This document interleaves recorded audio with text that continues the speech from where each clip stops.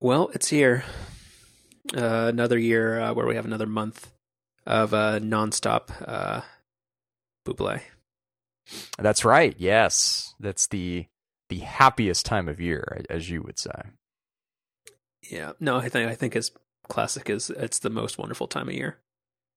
You know, I learned a fun fact about a family member. I won't give names out here, but I learned over the break that they've seen Michael Bublé in person 3 times, and I couldn't have been more thrilled. Hold on. Seen him as in like just run-ins on the street, or seen him in concert? Because it could be either way. Seen him. Thank you for forcing me to clarify here. Seen him in concert.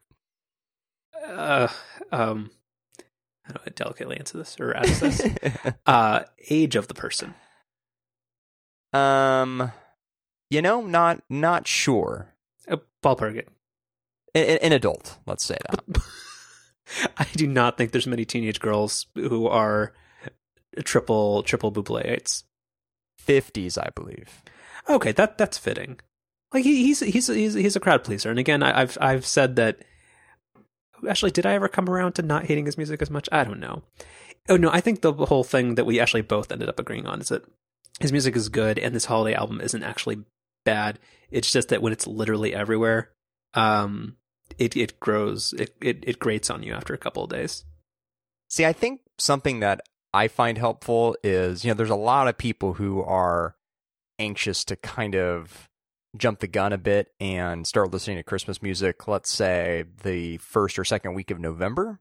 Mm-hmm. And I think that's where you really get yourself in trouble. But I think if you wait until after Thanksgiving, which is what I typically do, then the odds of you getting super tired of any particular Christmas music for a 5-week stretch, I think, is relatively low. But if you try to stretch that out into 7 or 8 weeks, So let me ask. So do you voluntarily sounds like the wrong word. And I apologize to everybody in advance that for the sniffles and for my brain not working. So this is going to be an extra bad episode.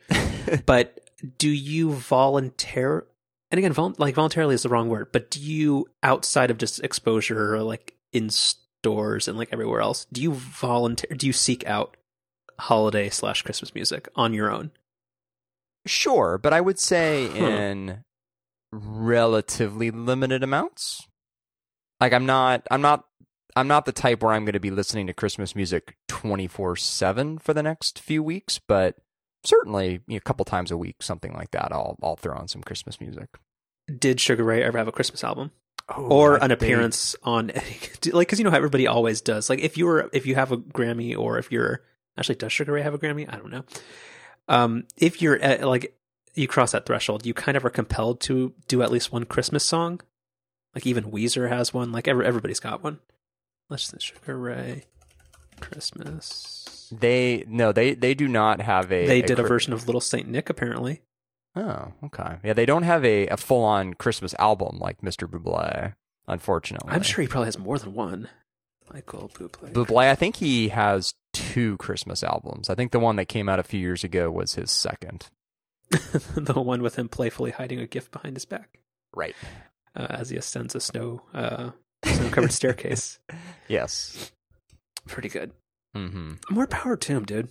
Again, it's like, like he's got the market cornered, kind of like Apple. Like if you can charge $35 for a USB-C to Lightning cable, like by all means, bleed the continent dry of music licensing money.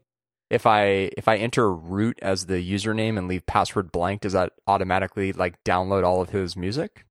If you are on the same local area network as him, yeah. Okay, got it. Yeah, nice. We should come back to that. I'm sure it will. Yeah. All right. Do you actually?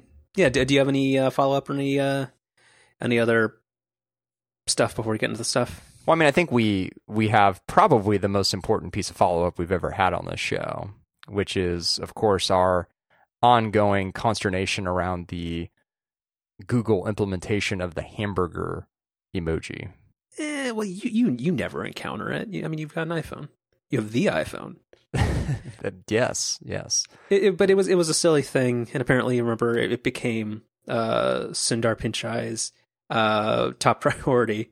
because that's all that Google is involved in, to correct the cheeseburger place, or not the cheeseburger placement, the cheese placement on the burger. And apparently they have. Yeah, so our long national nightmare is finally over. Yeah. Actually, I thought that was the pseudonym for Congress. Pseudonyms are wrong. This could be a terrible episode. Should we start over? No, let's just start over a week ago. Okay. You had mentioned you have some thoughts or some things about Black Friday, or apparently as it's now called Cyber Week. Oh, jeez. Yeah, the emails started coming real early this year. Oh, you gotta be fast on the unsubscribe. You just scroll to the bottom, you also gotta slam on the keyboard a little bit. Make sure they know. I think this is probably not the first year where this has happened around this time of year, but it is really a great time of year to unsubscribe from all the lists you've been meaning to get away from for the past year, because the number of emails you get from those companies greatly increases this time of year. So you finally get that extra little, piece of motivation to go through the unsubscribe process. And some of them this year have been just shameless, or not, like just in the sheer volume of emails and the disrespectfulness. It's particularly the ones where it's multiple emails per day. Exactly. That's a quick unsubscribe. Yeah. So I didn't really have any specific thoughts, I guess. For me, maybe it just really was because this was a year where I wasn't in the market for a bunch of different stuff. Last year I sort of was, having moved in. Well, we'll come back to that. But last year, having just moved into a new apartment, there were quite a number of different things that I had on my list, and wanted to see if I could get a deal on throughout the holidays. This year, that list was shorter, although more expensive, which maybe we can come back to. But I don't know. I guess for me, I didn't get as excited about either Black Friday or Cyber Monday or Cyber Week, whatever. But I don't know if that's just a function of, I guess it could be three things. It's a function of getting older and just not caring about that stuff as much anymore. Maybe this year not having as much on my list. Or I think another big thing too is just with the internet and services like Slick Deals, it kind of feels like you have access to pretty good deals throughout the calendar year, and there's a little bit less of a need to focus on getting deals at one particular time of year. So I'm going to say yes, kind of, to a couple of. So, yeah, that's probably more. Well, like, and this goes back to the hashtag old Ryan, new Ryan type thing, which apparently there might have been a regression or like a falling off the wagon type thing that we'll talk about. And I'm really disappointed. But also, the one thing I will push back on is Slick Deals for me is really difficult, in the sense that Slick Deals kind of, like, for me, kind of just sets off considering things I just don't need. So, like, generally I just find Google Shopping, or just whatever the thing in the right-hand sidebar, whenever you search for a product, it just trying to find the best price from a reputable company that you've purchased from before. It's kind of the easiest way. But no, I think, like, you're right, where probably as you get older, like, you know the stuff that you want. You probably end up buying fewer things, but higher quality versions of those things, and you buy them when you need them. Yeah, no, I think actually you brought up another point that I wanted to make too, which was the idea around when you look around for deals, whether that's in general throughout the year on Slick Deals or around this time of year where there's just lots of deals happening everywhere, you do totally fall into that trap where, oh, this thing is 60% off. I didn't think I wanted it before, but now maybe I need it.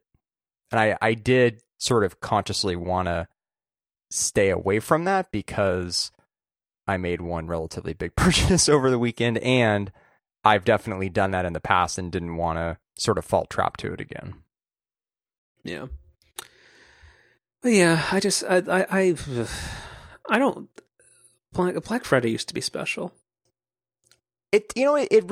And I think even, and like, I mean, I used to work a number of years in retail, and there was some kind of perhaps sick part of me that kind of enjoyed it.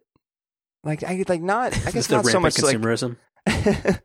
like I wouldn't look forward to it necessarily, but being in the moment, it was sort of a fun kind of environment and fun kind of weekend. And I do sort of kind of miss that, but Well, because like everything in America, like over the past 20 years has gotten ruined. Like by the internet, by the media, by just everything. Because I've always like Black Friday is kind of like I totally get what you mean. Where like Black Friday kind of used to be special, or at least it like was kind of like this like event where like, oh, allegedly like a bunch of stuff's gonna be on sale. Like this is the official kickoff of like the holiday gift giving season. But now it's just how many different ways you can spin prices on things that aren't very good or people don't actually want and make it sound like they're actually a good deal.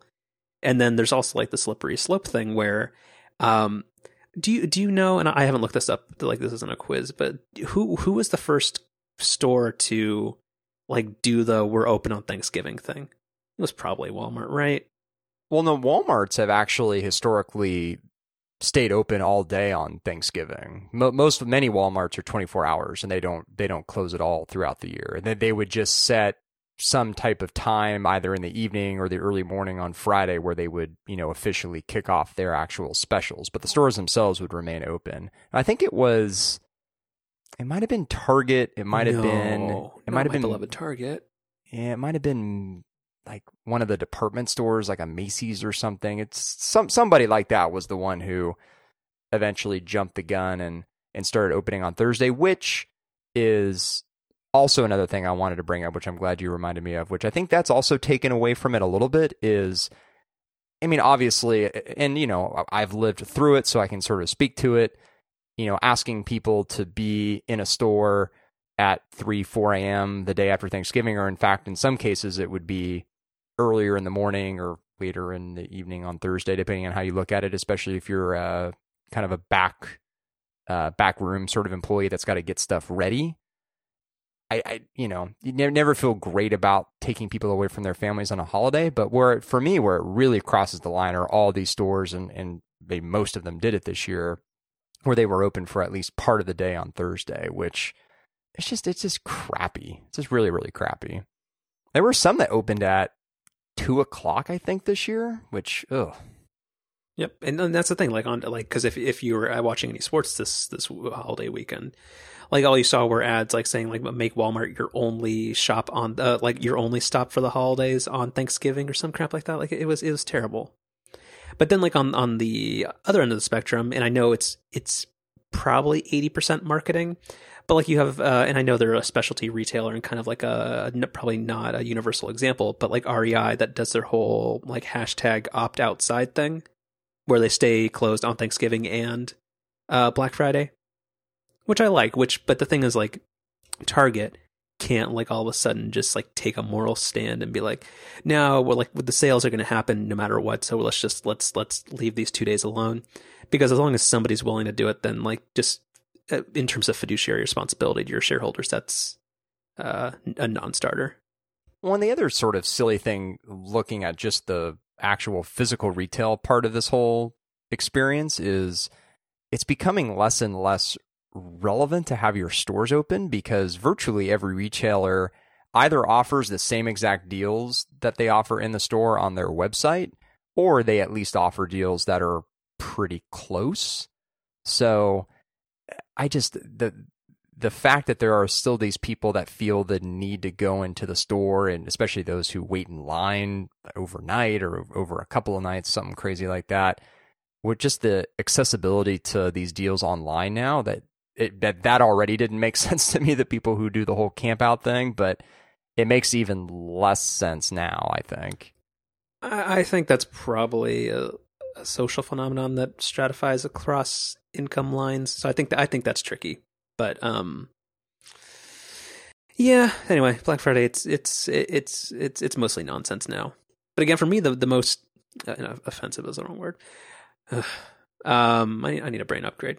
uh, the most weird thing is just like most of the deals suck. Like, or like just anything, like they're not, it's not stuff you want. Because the stuff that's either really good will either go on sale everywhere just because like the manufacturer has like given some type of instant rebate. But other than that, like anything that's like really discounted is probably junk. Or you run into the trap where a manufacturer will make a specific SKU that's like broken in some way or like has some weird limitation just to get the cost down that they only sell for the holidays, like at certain retailers. So like it's all just weird. Yeah, that's definitely true of the front page deals, as they're commonly known. Literally, just the items that are on the front page of the flyers that stores send out. I assume they still include those in the paper. Yeah, like your Montgomery Wards and your Kmart's. Well, I mean, I vividly remember, you get the Sunday paper, looking at, the Best Buy catalog and the Toys R Us, catalog, or not catalog, but you know what I mean. The little circulars next to Yeah. So like literally the deals that are on like the front page of those typically are the best ones. And yeah, you're right. I mean, more often than not, it's just kind of junkier stuff, which you're getting a really good price on, but I wouldn't necessarily call it like a great buy necessarily. Definitely not a Best Buy. No. And there's another aspect to all of this too, which has really nothing to do with the internet and has predates, stores opening on Thursday. I think it's sort of just been like a general observation I've had with Black Friday for a long time, which is stores also continue to do really good deals, if not better deals on certain items the closer we get to Christmas. So the fact that people are willing to wait out overnight or over multiple nights, and there's just so much excitement around these couple of days, I think sometimes masks the fact that if you just wait another week or two, you can get maybe even the same exact deal and not have to go through, the sea of humanity that is everyone focusing on, Thursday, Friday, and Monday-ish, I guess. Okay, so we should move off this topic and get to some other stuff. But a quick follow-up question, or vaguely related, because you're kind of you know people with kids. Are there still do you remember like back when we were? It was a long time ago, many decades ago. There was like the Tickle Me Elmos, and there was like the must-have stuff. Yeah, is right. that now that there's the internet and like kids just watch YouTube all day, and play Minecraft? Apparently, I think is a thing. Are there like this is the gift of the year, or is it just like they want an iPad? So I actually was thinking about something similar, and I thought that this year that one of the really hot things that would be extra hard to find because there'd be increased demand around the holidays would be the Nintendo Switch, because it's been sort of hard to find throughout its life cycle so far, and I figured around the holidays that would become extra true. But when I stopped by Best Buy on Saturday, literally the first thing I saw, and keep in mind, this was like Saturday morning, so this was after the whole Thursday and Friday rush, there was literally a stack taller than me, or just about as tall as me, of Switches that were just for the taking on the floor. So evidently that's not the case. Well, I mean, that's probably because didn't that console launch in like July or something? It launched in March, and I since I've gotten one, because at the time that I bought it in, I guess that was June or July, I think, they were still really hard to find, and I kind of stopped paying attention afterwards, and I guess they've become. But I assume it's kind of like an iPhone 10 thing, where eventually just like the supply chain and just like everything kind of just matches demand, and you just kind of. Because if you've had 9 months to ramp up, I assume they can sort out how to make the only product making them money. I guess so. Although, speaking of Nintendo, I guess one item that may fall into the category you were talking about of that really hard to find item that people are scrambling to get is, remember last year they had come out with a mini version of the original Nintendo? Yeah, but didn't Nintendo artificially stop? There's we're done with this. Like, they didn't ever actually get up to we're making a whole bunch of them. They're just like, oh, this was a fun thing we did for 2 weeks. Exactly. Although they are bringing it back next year, they've announced. And related to that, this year, I think this was late September, it came out. They came out with a Super Nintendo version of that. And initially, it was the same huge rush. Pre-orders sold out in seconds virtually everywhere. And then Nintendo did come out and give a statement to say that they're not going to immediately stop production after the holidays like they did with the original Nintendo retro thing. But I want to say that I saw a couple of different headlines flash over the weekend that those things were still pretty hard to come by.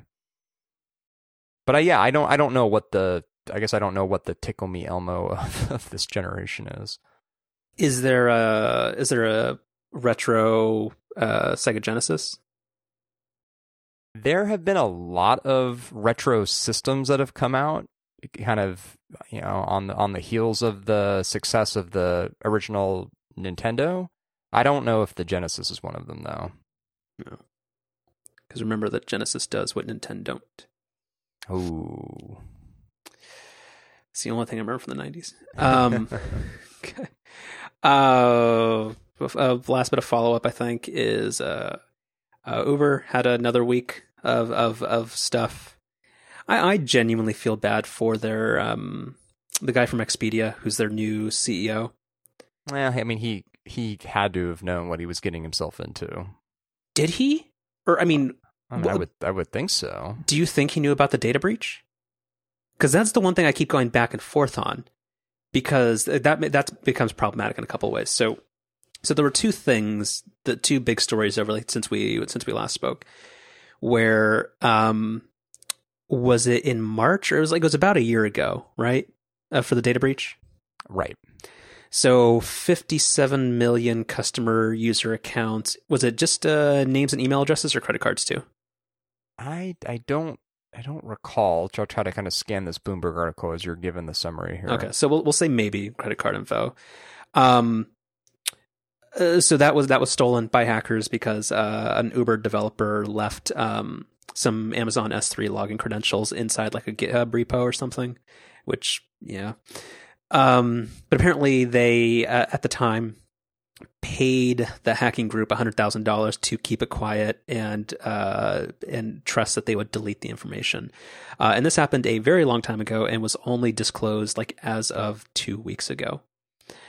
So one, that's shady, and also it's obvious why the payoff happened, just because since Uber's not a public company, a very ethical CEO that they did have at the time probably wanted to do everything humanly possible to protect their private market valuation, and a data breach that would erode customer confidence is probably not ideal.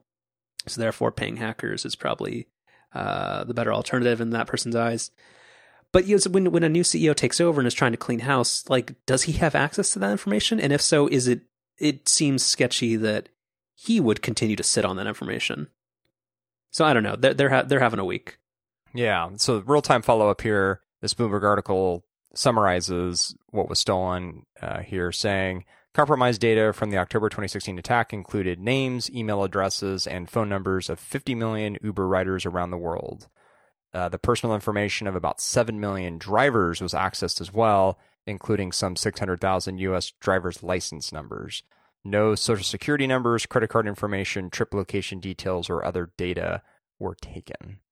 So from the writer standpoint, it does sound like it was names and email and I guess phone numbers as well, but not credit card information. Got it. And phone numbers, not great for SMS spam and a lot of other reasons. But yeah. I guess the other thing, and as I want to do, I'll think about things like this from an accountant / former auditor perspective. When this $100,000 payment goes out, I get that $100,000 to Uber's somewhat of a rounding error, but I would assume still that an amount like that would have to be, approved by a couple of different people just through the standard procurement process. And then I would assume also that amount, someone on the accounting team would ensure that amount got classified correctly. And so what I would wonder is what the hell expense line item does that get booked to? So many questions around that. I can think of what account that. They have to have something right below SG&A, which is just just shady activities. Yeah, maybe, right. Yeah, maybe. What do they consider X items? I don't know. No. Yeah, so that's a thing. And then also this week, you saw the stuff with the Waymo trial. I did, yeah. I think I put a link in the thing to what's his name on Twitter, who's been all over the Uber story. Mike Isaac, probably. Yeah, right. Yeah, he had a pretty good tweet about it. So, yeah, man, the judge is not fucking having it, which is great, because of, like, again, there's no limit and there's literally no. Like, you just can't see the bottom of the well with this company, and of course they're using surreptitious tactics to try to hide activities related to stolen information and like weird, like, illegal stuff when they're being investigated. Like, I mean, is that a surprise? But I am very pleased that it actually got found out. But it's all fun stuff. Anyway, let's talk about fun things. Yeah, let's do it. Okay, so you did something, and this is hold on. Let me make sure I'm getting my reference right. Because it's one of two people. It's either Romney or Kerry. Okay, this so you have been involved in a John Kerry level of flip flopping. So you were before you were against it, and now you have an LG OLED TV. Even though I think literally 2 weeks ago. People can go listen to that episode. Or maybe this was a pre-show thing. I don't know if it made the show. No, it was on the show. Where you basically rationalize, you're like, here's all the reasons why I'm not going to do this, and blah, blah, blah. And what's on your wall, sir? Well, it's not on my wall yet, to be fair. It's still on the stand. I have to figure out the wall mounting. Yeah, so I bought one of these LG OLED TVs. They were pretty significantly discounted over the Cyber Week, or whatever we're calling it. So there's a few things that went into this decision. I mean, first I'll put it out there. You're totally right. This is something that I flip-flopped on. I am almost certain it's not the first time I've made a purchase that I said I wouldn't on this show. There's probably been an iPad, or I think this is the most material one. Sure, no, yeah, that's most certainly true. So there were a few things that went into the decision. The first is the discount that I just mentioned.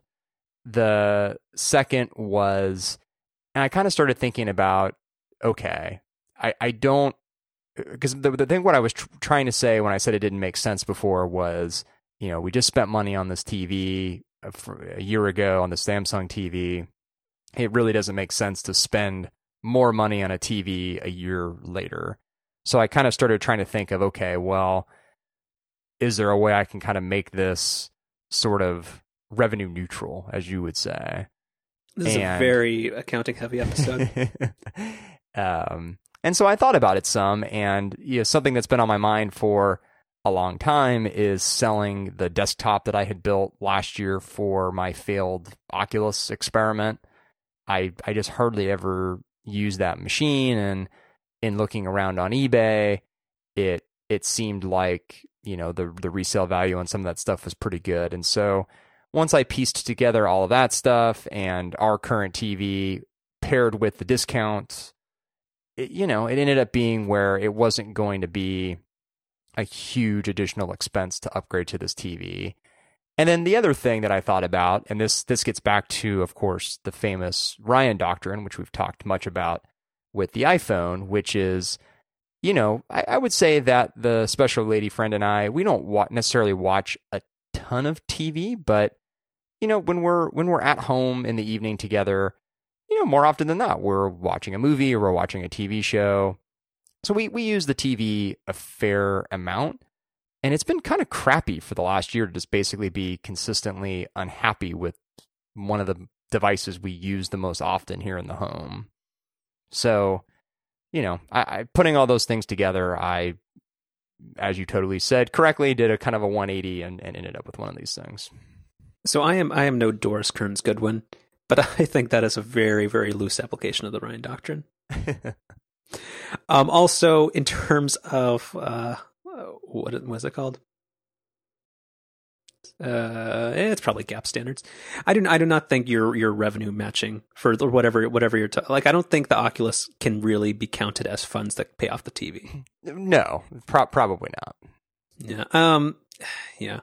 Again, I support you in enjoying much better black levels. Like it's a fantastic TV. Like it even has the John Siracusa seal of approval, even though he's not going to buy one yet because he wants to wait it out a little bit. But like it is a fantastic TV. So more power to you and congratulations. Yeah, I mean, I don't know. Yeah, well, I mean, and also to be fair, you've been bullying me, maybe not so much on the air, but certainly off air, you've been bullying me to buy this TV for a long time. No, I haven't. Wait, hold on. No, because here's the thing, and that's where the whole revenue matching thing makes me angry. Because I didn't press the point at the time, but all that getting rid of the Oculus like gaming PC stuff was supposed to pay for an iMac. Well, yeah, that's right. But again, I mean, the iMac would have fallen into the category that this desktop has, which is just something that I just don't use enough. Whereas the TV is something I use a ton. Well, and the iMac would have been for everybody if you ran it on High Sierra. Boom. All right, we'll get there. I mean, you and I we're very different users of computers. No, I mean, we've had this conversation. I know that the iMac would not get used nearly as much in your case, but I still think you need it. I mean, I would love one, but anyway. So I don't. I'd love an OLED TV. I think I'll save a lot of thoughts on the TV. I literally took it out of the box on Saturday and have been kind of running around with other stuff. So I've only used it a limited amount so far. But I mean, yeah. I mean, initial impressions are. I mean, I think we talked about this when we were talking about.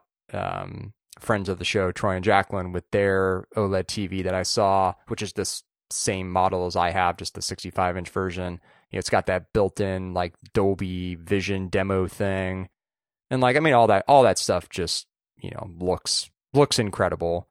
And the web OS interface is pretty good. It's whoa, I muted the echo in here, but I just heard my dot in the bedroom go off. That's creepy. Anyway, the WebOS interface is interesting. It's really responsive, which is great, and it's pretty intuitive. The weird part about it, though, is the remote is like a Wii remote. Mm-hmm. So there's like a pointer that you use by kind of moving the remote around, just like you would like a Wii remote.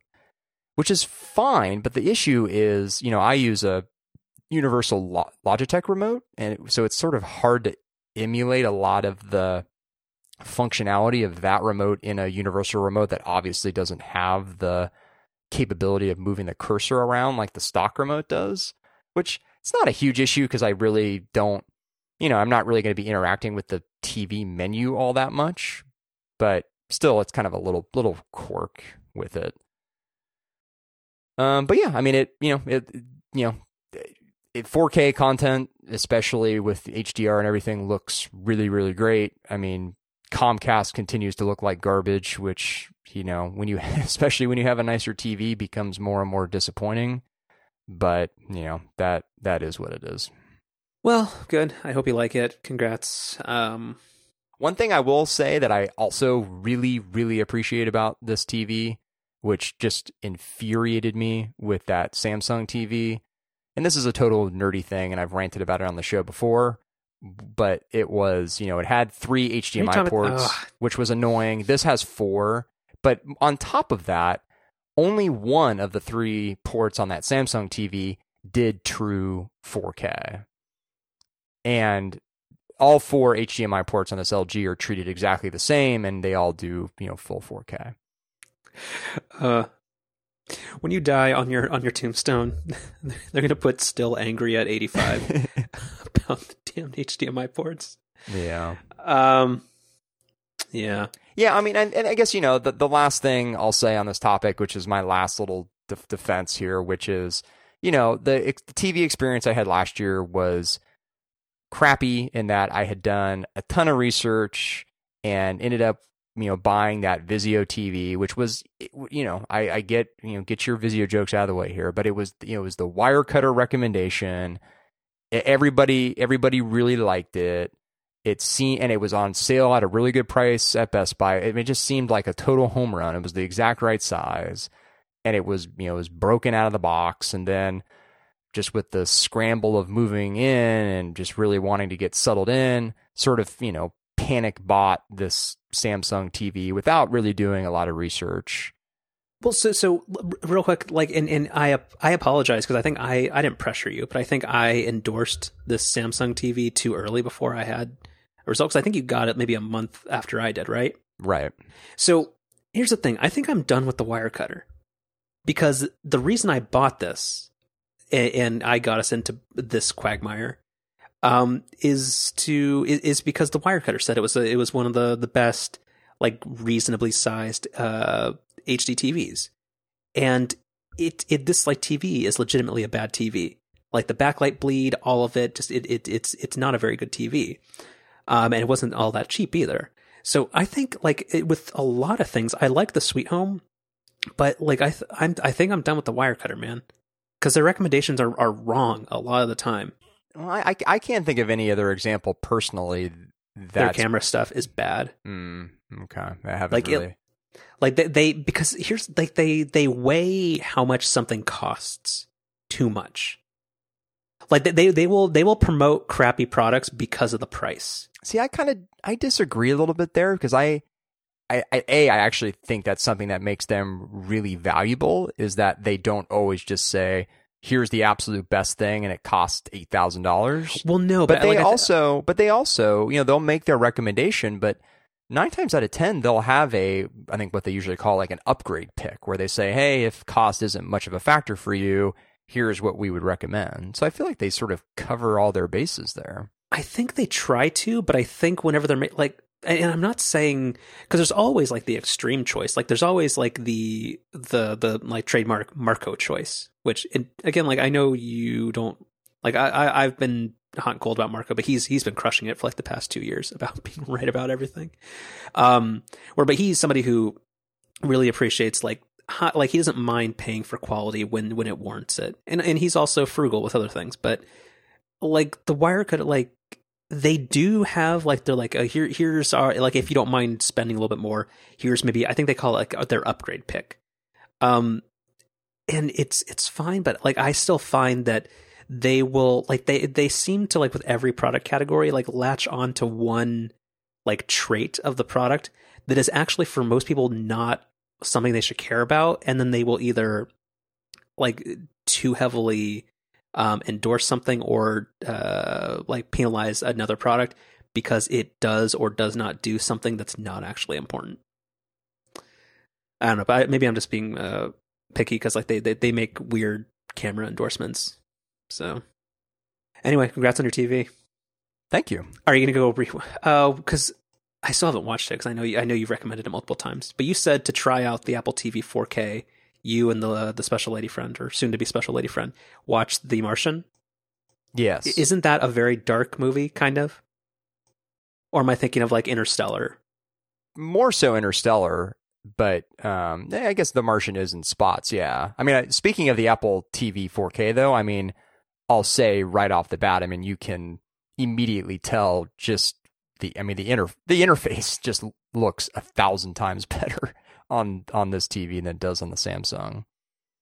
And it's the LG OLED also supports Dolby Vision, which is their implementation of HDR. And, Apple sort of has this pecking order of what it considers, sort of good, better, and best picture quality.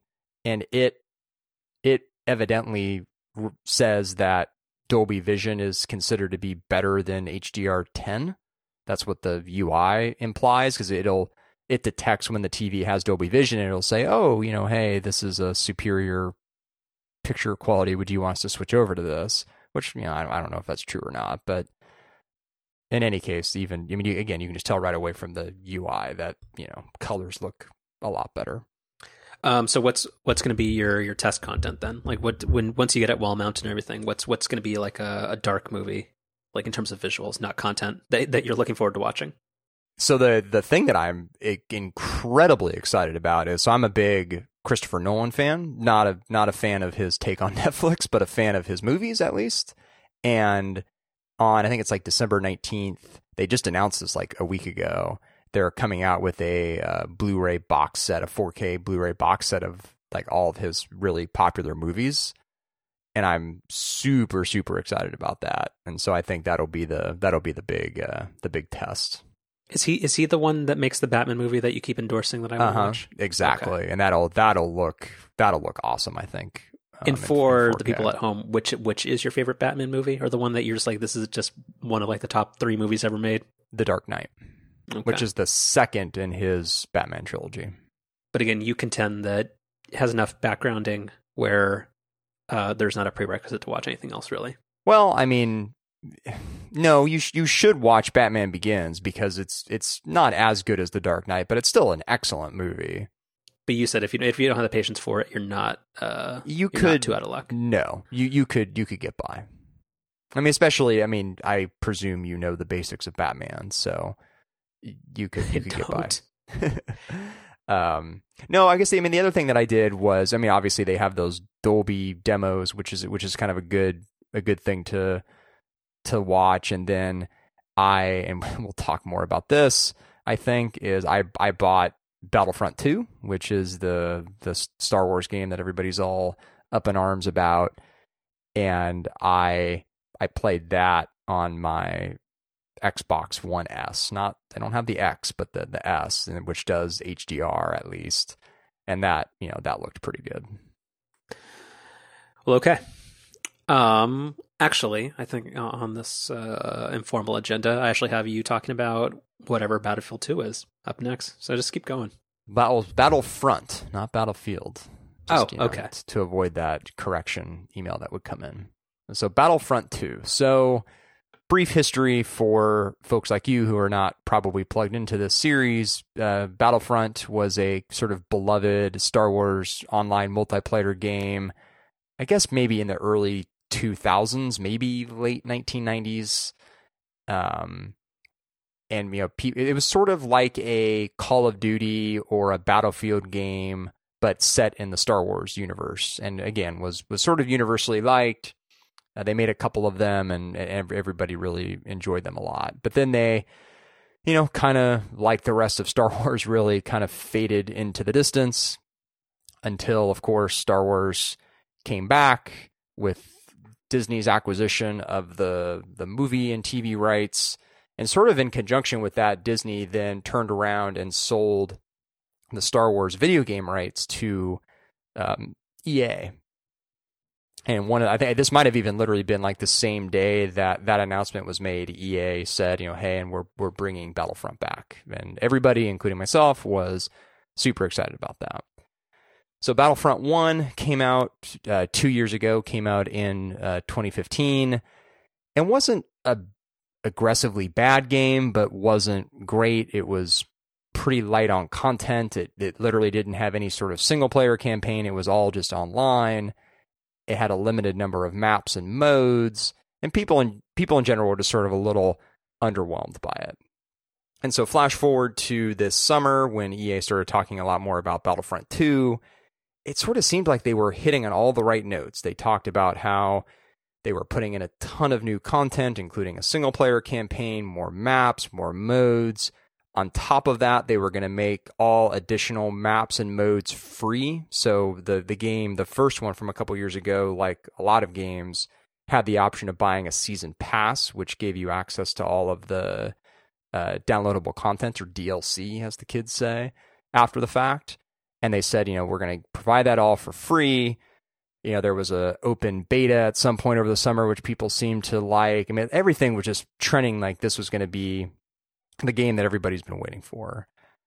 But then the game went into a kind of a preview mode. So it came out, so it was like 2 Fridays ago now. And 3 days before that, if you bought sort of like the ultra premium version, you got access to the game 3 days early.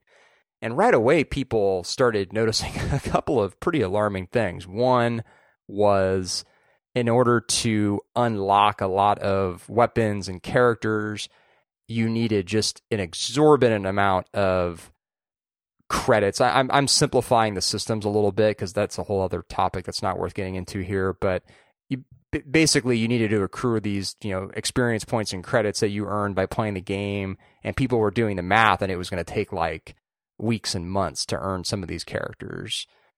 And the other thing that people noticed, this is what really set everybody off, was, one big thing that's happening in games now is this concept called loot boxes. And basically what this is usually paying real money, although sometimes you can earn these just with in-game currency too. And you basically get a box, and that box will, include basically some random set of items, which could be experience points. It could be, and this is what it usually is, and this is why people are usually a little more okay with it, like just cosmetic stuff, costumes and whatever, stuff that doesn't necessarily affect the core gameplay. But in Battlefront 2, people noticed that these loot boxes, which again, you could pay real money for, included a lot of the stuff that would otherwise take a really, really long time to earn just through the natural course of playing the game. So long story short, you could basically, kind of pay to play and level yourself up a lot more quickly if you're willing just to throw a bunch of extra money at it. So you combine the fact that items were way overpriced with the fact that people could throw money at it to kind of get around that, and people got really pissed off. And literally over the course of the 3 days between when early buyers got access to the game and when the game came out to the public, EA first reduced the price on most characters and items by, in some cases, like 75%. But then, literally the night before the game came out, EA just decided to scrap the whole concept of using real money to buy these loot boxes and just took all of that out of the game.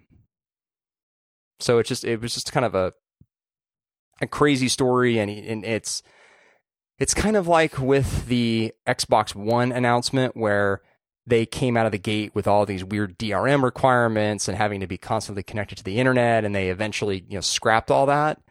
But in a lot of ways, the damage was already done. The bad PR was already out there. And even though they took away all that stuff, like that negative perception still to this day sort of haunts the Xbox One. And that's sort of what's happened with Battlefront 2 is it's kind of too little too late. So everything's good now? Or so, I mean, sorry, did they, did they backtrack on, like, if you had been asleep the entire time and not known anything, is it, like, is the main point of contention resolved now? Like, is this not just like a DLC money pit? It is and it isn't. I mean, the sort of core progression of the game, which again is kind of the part that I glossed over a little bit because there's like 3 different currencies and there's like cards and abilities, like all this stuff. And it's kind of just a grind to earn all that stuff. And so from that perspective, I mean, people aren't still super thrilled with the game. And again, I think it's just sort of too little too late, where I think a lot of people are just sort of thinking, you only did this because of the outrage. You didn't do this because this is sort of what you felt was best for the game. And so people just, I just think, have a sour taste in their mouth. Yeah. This is kind of what I envision most modern video games to be. So that's kind of, not. Because there's 2 main video companies, right? Not video companies, video game companies. There's EA and Activision, or have they merged? No, they're separate, and you're right. They're the 2 biggest publishers by far, and they're both bad, right?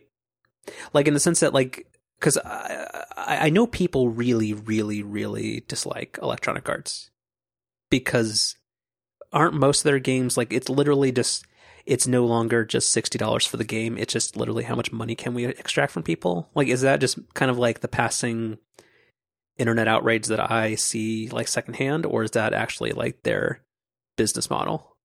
Well, yeah, it's not specific to EA. It's definitely a problem in the industry at large, where you're exactly right. There's a lot of pressure from investors now to not just sell the $60 game, but also to have some form of, continuing revenue. And that's put.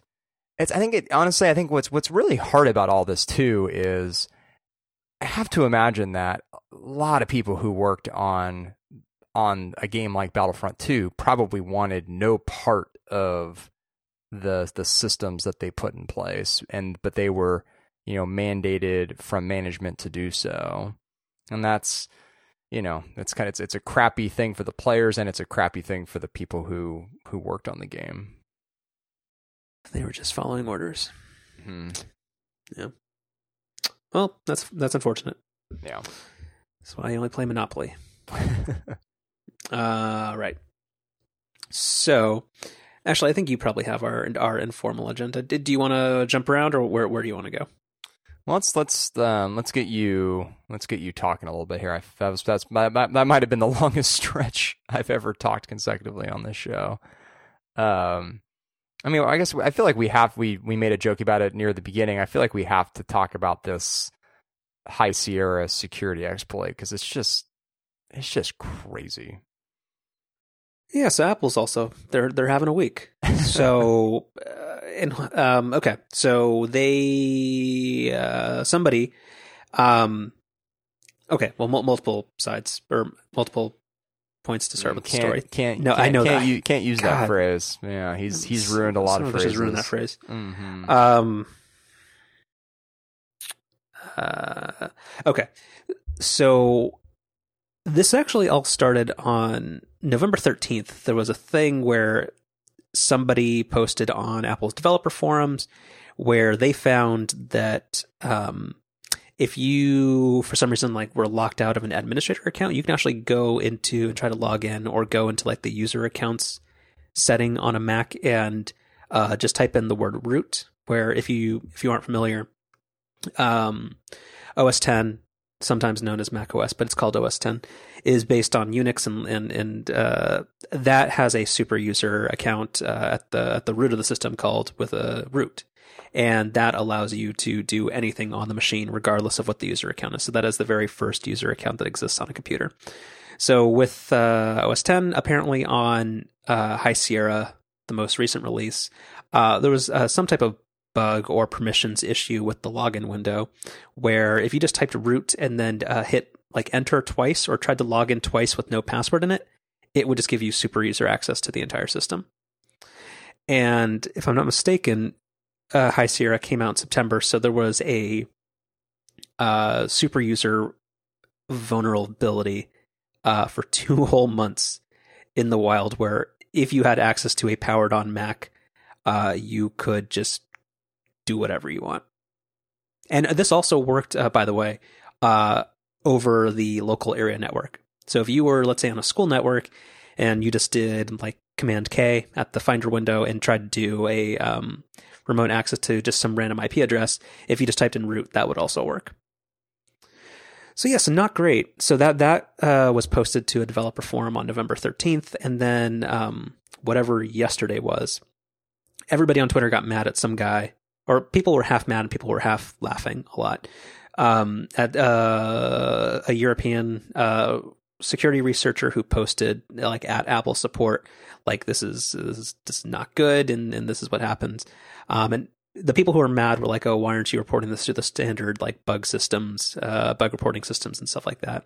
And for everybody else, it's just kind of this is just such an insane type of 0-day exploit that exists on an update that's on millions of machines, where it's just kind of you just can't do anything but just stop and stare and just holy shit. Yeah, I mean, it's just, you wonder how in the world something like this got into the final version of the OS, or really even into a beta of the OS. It's crazy. I mean, the only thing I'll say in Apple's defense is once this really got out there, they were quick to fix it. A security patch went out today, And we'll put a link in the notes to an article that Jason Snell wrote where he points out that it's sort of one of these rare cases that Apple's used a couple times in the past, but doesn't use all that often, where it's actually sort of an automatic update where even if the user doesn't prompt the update to download and install, it will just do so on its own. And it doesn't require a reboot or anything, so it just sort of happens in the background. But anyway, yeah, crazy story, and just bizarre that it got as far as it did. Yes, but then so the best part of this whole thing for me is, so if I sent you a link to the thing and you can put it in the show notes, if you look at the original tweet that apparently the guy who reported it, and this wasn't the same person who noted it weeks earlier on Apple security or developer forums. His name is Lemmy Ergin. But if you look at all the Twitter replies, one of the ones near the top is from at Apple support. And it looks like it's just some random person just thinking it's just like some person with just a general computer inquiry where it says, let's take a closer look at what's happening together. Send us a DM that includes your Mac model along with your OS version, and we'll meet up with you there. Oh no. And then somebody right below writes, I mean, the whole internet kind of wants to know now, so maybe meet us here. Yikes. So, like, I think it's kind of funny. I don't know. Like, I don't know. It's a little funny. It's also very scary, but it's also a little funny. Well, it doesn't, there's been no reports of this being exploited in any serious ways. And oh no, I'm sure it has by governments. Like that's the whole thing. So, like if you, I don't know how closely you follow like security stuff. Like back in like 2015, there were a bunch of because governments will pay a lot of money for what are called like an unpublished 0-day exploits, where you can use active software bugs in currently shipping software, and you keep them private, and like covert agencies like the NSA and stuff will try to use that to get into machines of criminals and foreign states and all that kind of stuff. So like I'm sure that the government and many other people knew that this existed, so I'm sure it was exploited. But I don't think it was common knowledge for like the general public and internet. Otherwise it would have been fixed much earlier. But I'm sure it was used. But in lighter news, the HomePod was delayed. Which and here's the thing, I'm not gonna be snarky about it, but because the whole everything about the HomePod is weird. It was announced 6 months early for reasons that are unknown. People can and okay, and we're not going to talk about upgrade this week, but like yeah, like it seems weird that it was announced so early because you're just kind of not really sure why. In terms of like, is it supposed to be that it's supposed to stop people from thinking about buying a Google Home or an Amazon Echo for Christmas? Like, because I don't see the benefit. They weren't announcing like an SDK or something for people to develop apps for it. And it was announced at a developers conference, which also doesn't make sense. So I guess I just don't understand why it was announced so early and also announced with so few features other than just being allegedly a nice sounding speaker that you can use Siri to summon music for. So the fact that it's for a product that was announced 6 months earlier, that it was announced that it would be delayed, like that's not that newsworthy. And it's kind of like, okay, like Apple maybe missed a deadline or they're refining some things, like that's totally cool. But I don't think the product is probably fundamentally changing. And I think the product, like that, the product in itself is maybe more the problem. Or just the fact that like it just, I kind of don't understand why it exists, other than to be an iPod Hi-Fi 2.0, which is cool, but for a company that like can't be bothered to put any emphasis into the Mac and stuff like that, I don't necessarily get it. Yeah, so we'll put a link in the notes to this Bloomberg article that sort of outlines some of its reporting it's done around the kind of troubled history of the HomePod and maybe some of the reasons why it was delayed. But yeah, I mean, I guess we're a bit of a broken record here because I'm sure we've had this conversation probably right around when this product was announced. It's just a product that doesn't really make a lot of sense to me. At least it doesn't until it does stuff that makes it more competitive with the Echo, sort of. Right. It's sort of like the Apple TV 4K, but taken to the extreme, where, I mean, the Apple TV 4K is overpriced for what it is and is missing features of competitive products that are less money, but only on a little bit more of a marginal basis, meaning, it's maybe $60 more expensive than it should be, something like that. Whereas, I mean, the HomePod is what, $399, I think? So we're talking like 4 times the price of an Echo. And it arguably only does one thing better, which is it undoubtedly sounds better. But I mean, Siri, at least for me, continues to be just kind of awful. So, like, the idea that I'm going to try to replace the lady in a can, which by and large works pretty well, with again, in my experience, a completely inferior assistant. I mean, why in the world would you pay 4 times the price for that? It just doesn't make sense. And the people that are still fairly optimistic or bullish, that's the word, on the HomePod seem to be saying like that, well, yes, Apple makes overpriced things, but it's because they offer ease of use and product integrations that only Apple can, which is true-ish. Like, I mean, because of the way they protect their ecosystem, like that is totally true. That if you use Apple Music and you are fully integrated into iCloud and all that stuff, like, this will potentially be better for you. But I guess, like, and I'm not gonna, we're gonna get to the Mac eventually today, but my main issue is just like, I don't see why this can't just be like another Beats product. Like, I mean, because Amazon, through their partnership with Sonos, is making a better sounding Echo. And Echo, as you see in a weekly newsletter, is getting better and smarter all the time. So why necessarily does this need to be a product that has like enough of Apple's attention when Apple can't ship a computer that has a keyboard? Like, my letter N key, a third of the time doesn't work right. It'll either do 2 keystrokes or no keystrokes. So I have that paperweight, yet like this is getting attention and is a product of focus. It just seemed, I don't know. This is probably more just personal nitpicking that's not productive, but I just don't necessarily get it, because it seems like even if you make a really good speaker that has good microphones and has like hooks into Siri itself, even with iOS 11, yes, the voice sounds better, but the assistant and all the back-end cloud stuff is still not that smart, and is still not that useful, and is still overly jokey when it fails. So I even if like a ton of the hardware things about this product are right, I just don't see why it deserves attention.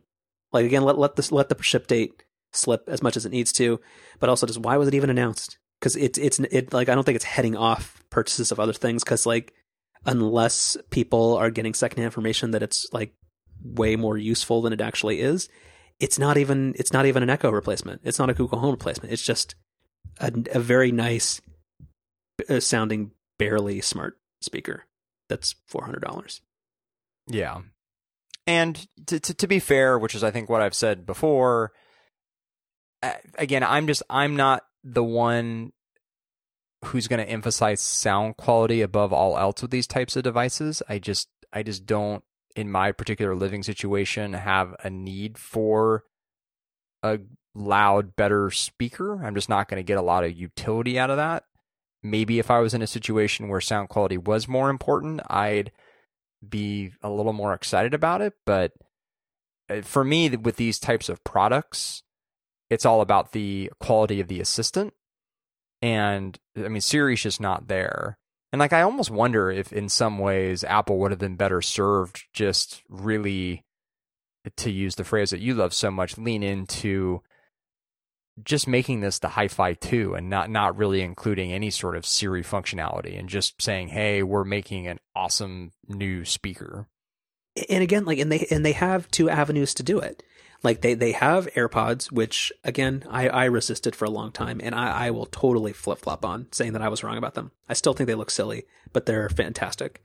But like they could have like, what's Airbox, or it's like they could have called it something like that, or they bought the whole Beats sub brand and they still make all that kind of stuff, which still for some reason uses micro USB, not Lightning or USB-C for some reason. But they could have like made a nice semi-connected speaker there, but yet somehow this is like a quasi flagship product without anything to back it up.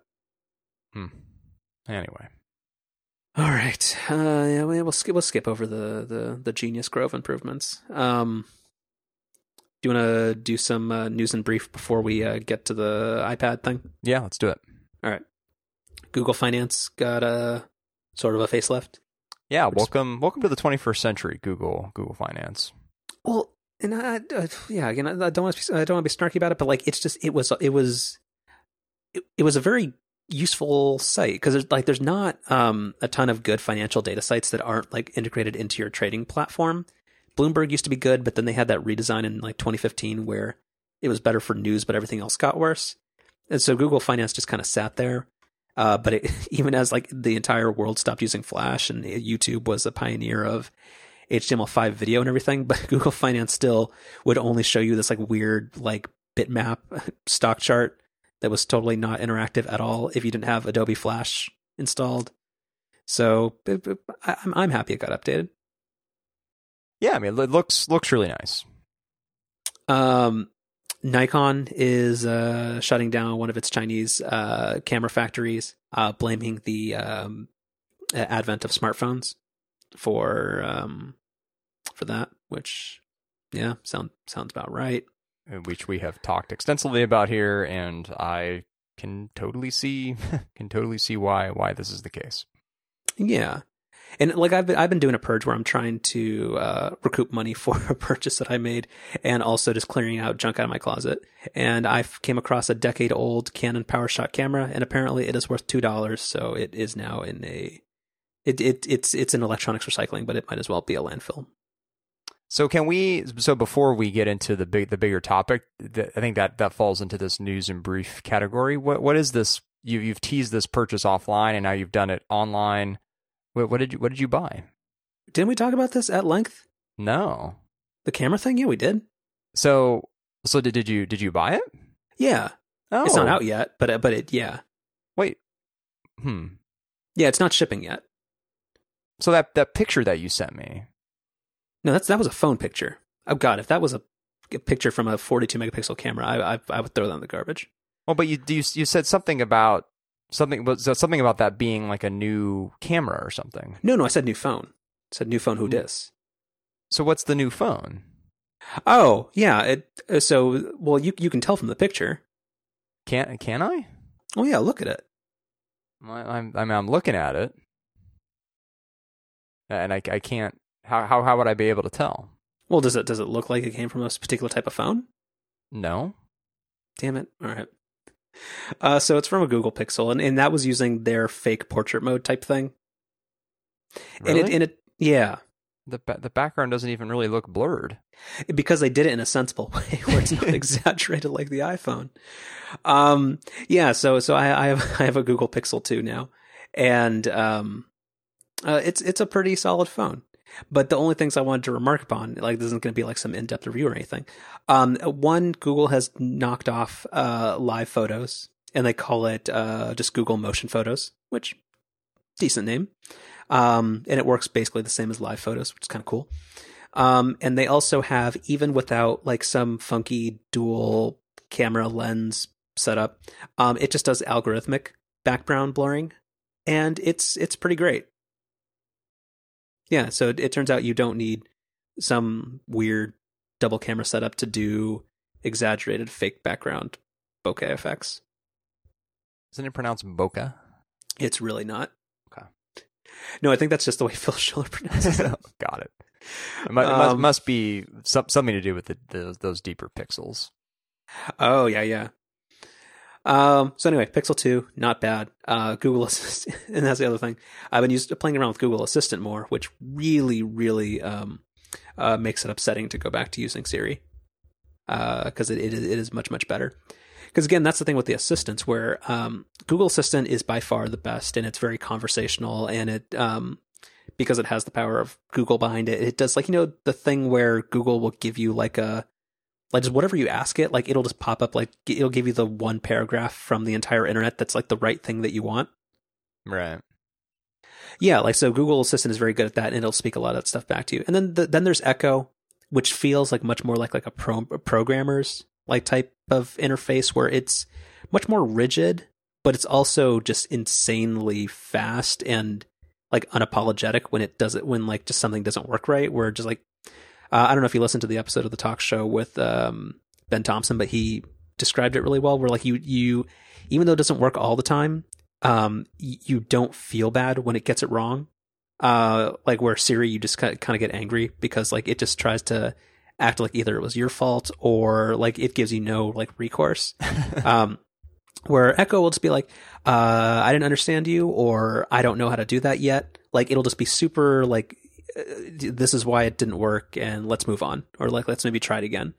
Where Siri goes like, oh, don't overcook that egg, or here's what I found on the web for you, which is literally every other response is here's what I found on the web for you, which is just, it's very upsetting. So anyway, sorry, that was a lot of sorts, but like the Pixel, it's fine. And what prompted that purchase? It's a secondary device. Got it. Yeah. Keep it vague. Got it. Yep. All right. Do you have any news in brief, or do you want to round this out with just yeah? No, let's round this out with the big topic here. Okay. Oh God, this better not be a big topic. Can you summarize it, or kind of maybe tee it up for me, or you for us?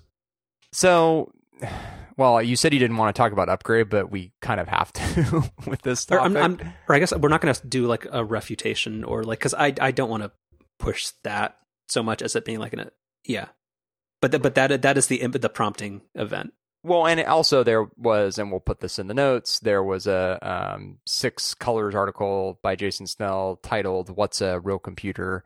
And the general gist is, the conversation that we've been having for a while now, which is, can you use an iPad kind of in air quotes as a laptop, or like sort of for a lot of people, like what's the difference between a formal laptop versus just using an iPad? So we've kind of had that conversation before, but sort of the new wrinkle here is this idea that Apple could make a device that runs iOS that's sort of in a laptop form factor. So it's not a replacement for the Mac. It's not a replacement for the iPad. It's something that sort of sits in between and is sort of a new category of iOS device. And so my interpretation from you is that this made you quite angry. And No. Okay. Well, what am I missing here? Oh boy. Okay. so Jace, so 6 Colors, the Jason Snell Empire kind of talked about a lot of stuff this week. So specifically with what was the iPad laptop, just ruminations. People should go listen to that episode of Upgrade. And it was it started last week when him and John were talking about that potential concept, and then he wrote a thing on 6 Colors about it. Like just why isn't there like why isn't like one of the next MacBooks going to run iOS? And then they discussed it more on Upgrade, and he discussed a lot of the criticism that he received on Twitter from people. So I'm not mad or offended or anything like by like the idea that there could be a laptop running iOS. Like we've talked about it at length. Like I personally, in my own personal opinion, think that even in light of iOS 11, using an iPad as like a primary productivity device is kind of a fool's errand unless you have a very specific type of workflow or task that you're doing on it. And if that is what you have, cool. Like, I mean, like that for me, it would not work, and we've discussed at length why. But I could be misremembering, and you can tell me if I am, but isn't he the one who, for many years, has been, at least maybe I could be misremembering, like he's the source for this is what Apple thinks a laptop in OS X is, and this is what they think an iPad is? Yeah, I mean, I thought so. It's sort of like the anti-Microsoft view, right? Where you keep these devices separate as opposed to trying to blend them into one device. Yeah, and I think even specifically, like he had brought up kind of like Apple has like this fundamental like core belief that the Mac is like a 90-degree angle, like perpendicular experience or something, where it's like mouse and keyboard and display and like just moving your hands and doing stuff like that. Like that's just not how the Mac works. And specifically with the iPad and iOS devices, those are touch input devices, which like is a distinction like that. That's fine. And for a while, there were some people who made, like there was Logitech and Zag and a bunch of other people who were making kind of like funky keyboards that tried to experiment with, well, text input's not very easy on the iPad, and some people like to write with these or do email and stuff, and they don't like typing on glass, so let's try making a keyboard for them. And that was okay for a while, and then Apple very half-assedly, or like they gave very limited support for keyboard shortcuts and making iOS keyboard friendly. Like they didn't embrace it much, but it there was some level of like software and operating system support for that. And then they did with the iPad Pros. Was that the first time they made the smart keyboard? Yes, I believe so. So I think so they've been slowly kind of inching that way, or at least maybe legitimizing the keyboard combo type, like prop your iPad up type situation, and legitimizing that use case. And I get that, but I guess like it doesn't make sense to me and doesn't ring true. And Jason and the people who think this weren't saying that like this is a product in the pipeline now. Or like I assume Apple has tried everything. I assume there's like an iMac that's exactly like a Surface Studio sitting in some like cave inside Apple Park. Like I assume they've tried to make everything just because like that's what an R&D department and any smart company does. They try to experiment with these form factors so that when customer tastes change, they can address that. But like I don't see this happening, or that it's particularly good. Like for a company that already can't pay any attention to the Mac, why would you make like this weird, like, because that's just such a weird product. Because I think the people who believe this also say like it wouldn't have a trackpad on it. Like you would still have to touch the screen a whole bunch. So at that point, like why wouldn't Apple just make better accessories? Like the fact that they would make kind of this weird Chromebookish-y thing doesn't ring true to me at all. Because like since it's Apple, they generally don't go that down market. So this thing isn't going to cost like $250. So just why?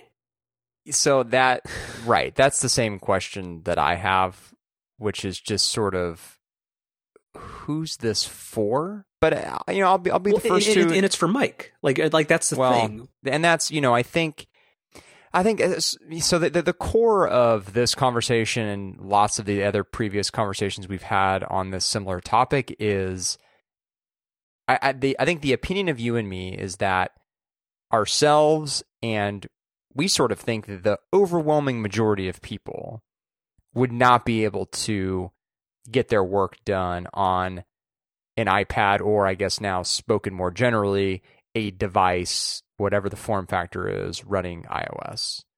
And like I'll kind of just speak really candidly here. Like I'm sort of annoyed by people who can do their entire job using iOS. Like And maybe, I know what you mean. yeah, I mean, maybe that's not fair, but like I think of the types of things that I do on a Mac or on a Windows PC, doesn't really matter.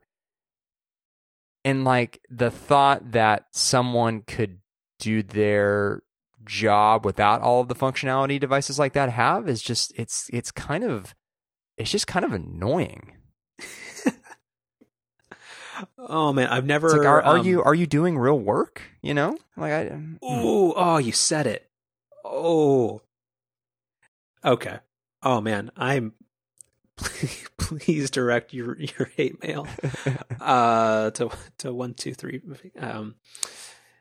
Oh, okay. Because I'll point out that Jason and Mike, who are champions of this idea, admit multiple times on this most previous episode and on previous episodes that they need a Mac to do basically the primary part of their job, especially in Mike's case, which is the podcasting piece. So it seems kind of disingenuous to push this idea that you can use an iOS device for everything while, and like, Jason also used the example of students. And I think that's true. I think students probably could get by with an iOS device. Thinking back, I'd have to think about it a little more carefully. Thinking back to sort of my college days, I may or may not have been able to do that. It's kind of hard to say. But again, just the thought of doing your entire job on an iOS device, I just can't relate to. Oh, I like that I get to come off as a good person this episode. Man, okay. Oh, all right. So yes, so it is kind of yeah, it's if you are able to get your entire work done just because you're cool to like flipping back and forth between email and Slack and a web browser and maybe like a document writer, like that's great. But is that work? Really? Is that some? Oh man. Oh, I mean, I'm kind of asking a serious question. Is flipping back and forth between email and Slack, is that someone's job? Yeah. Well, that's the thing where, and I think that's what makes people who are such big proponents of the iPad angry. Is the suggestion that they're not doing real work? But that's the thing. Like, so people like so let's exclude podcasters because I think because we are in kind of like that T word bubble and we listen to a lot of podcasts and a fair amount of them are about technology. Like I think there are some people who could get their work done on an iPad, and I think a lot of kids, again, more people with kids than I do, and but from what I see, like they're just parked on an iPad all day long. Like I have seen this when I'm out and about shopping and stuff, like kids will like be watching like full length movies and just like sitting there, with their screens, just living on an iPad for their entire day, and it terrifies me. But like that is a thing that happens. So I assume for some people, like if like, and let's think about like older people too, where it's very limited use. Like I occasionally want to look stuff up on the web. I want to email people. I want to check Facebook. Occasionally I want to look at photos people send me. For a lot of people, that encompasses a whole ton or potentially everything they would use a quote unquote real computer for. And that is one of the things where I think an iPad is a fantastic device. And it's a reason why I own an iPad, even though I don't actually use it that much. Because there are certain things that I think actually, yeah, it is really good at. Like it's a great ebook reader. It sometimes, depending on what I need to do, like sometimes a good couch computer. But for work-ish stuff, or like for me just getting anything done, like I just use like too many different applications or things where I need to like manipulate data in one application and move it to another. And it's like do things to things where an iPad is a complete non-starter for me. And like, I guess that's where just an iPad as like a actual like laptop running iOS doesn't really make sense to me because it just isn't addressing the limitations of iOS, nor is it playing to its strengths. Like it just seems like you're now basically like soldering together what was a like one type of use case for an iPad. Like I think one of the cool things about the iPad is that it can be a lot of things to a lot of people. Like it can be a point of sale system. It could be an ebook reader. It could be a video viewer. It can be a game machine. It can be a whole ton of things. And then for certain people, like Mike and some other people who enjoy using it as a mostly productivity device, like that's also cool. And that's something that benefits from having a keyboard attached to it. But I don't see what is gained by like just embedded, like just like saying like this is a laptop. Like again, my fallback is just that Apple can just make better, tightly integrated accessories that still are honest and true to the different types of use cases that the iPad is good at, and potentially catering to and better accommodating this one use case. Like that's totally valid. It just like yeah, iPad is laptop. It just, I don't know why I get irrationally just like, oh, and it's not upset. It's just like just the idea annoys me. Well, and I guess another aspect to this too is even scenarios like, and I'm the furthest thing from a writer, so I'm a little hesitant to give any sort of opinion on like a writer's workflow, but I'm gonna give it a shot anyway, I guess. Because I think it's a good example of what I want to get at with another point around, even if there is something that you can get away with doing on an iPad, it's just almost never more efficient or in any way better than doing that same thing on a Mac. So I'm thinking about a situation with a writer where they have a simple text editor open, presumably they have some tabs open in Safari for reference. Maybe if they're collaborating on something with people, they have a Slack channel open. Like, maybe they're copying and pasting things from the reference material in Safari or wherever.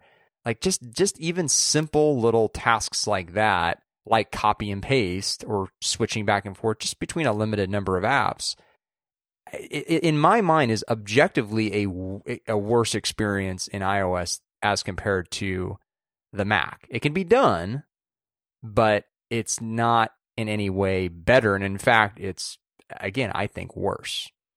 Yes.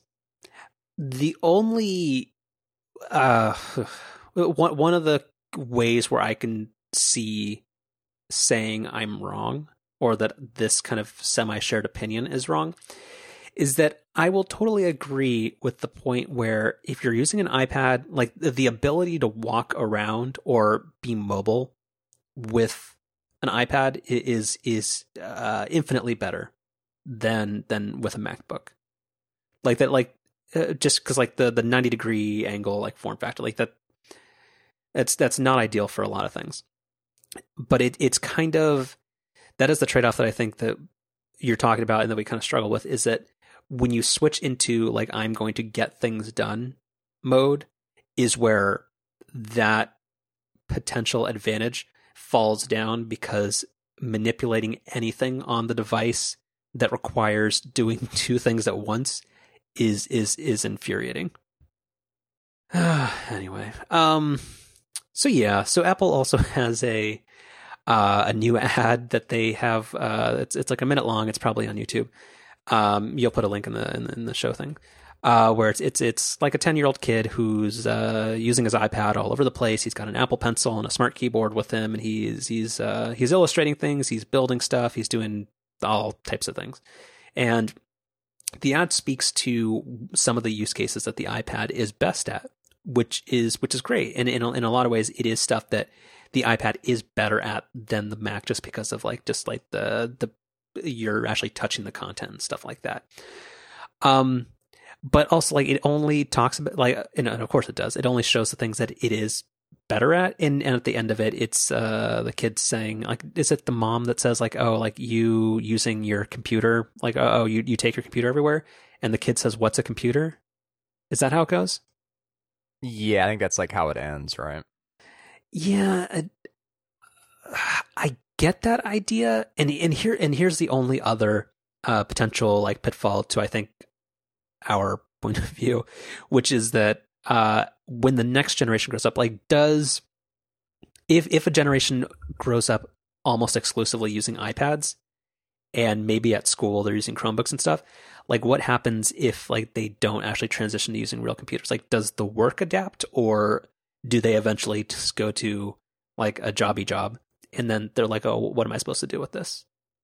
Like, that's the stuff where I don't know, because I assume most kids now, if they do have like if like you're 8 to like 14 or something and you have access to an iPad versus a computer, you're probably going to use the iPad. I guess I just don't know, like I don't think, like, I don't know, does the work adapt, or do they just have to give in and use a computer? Yeah.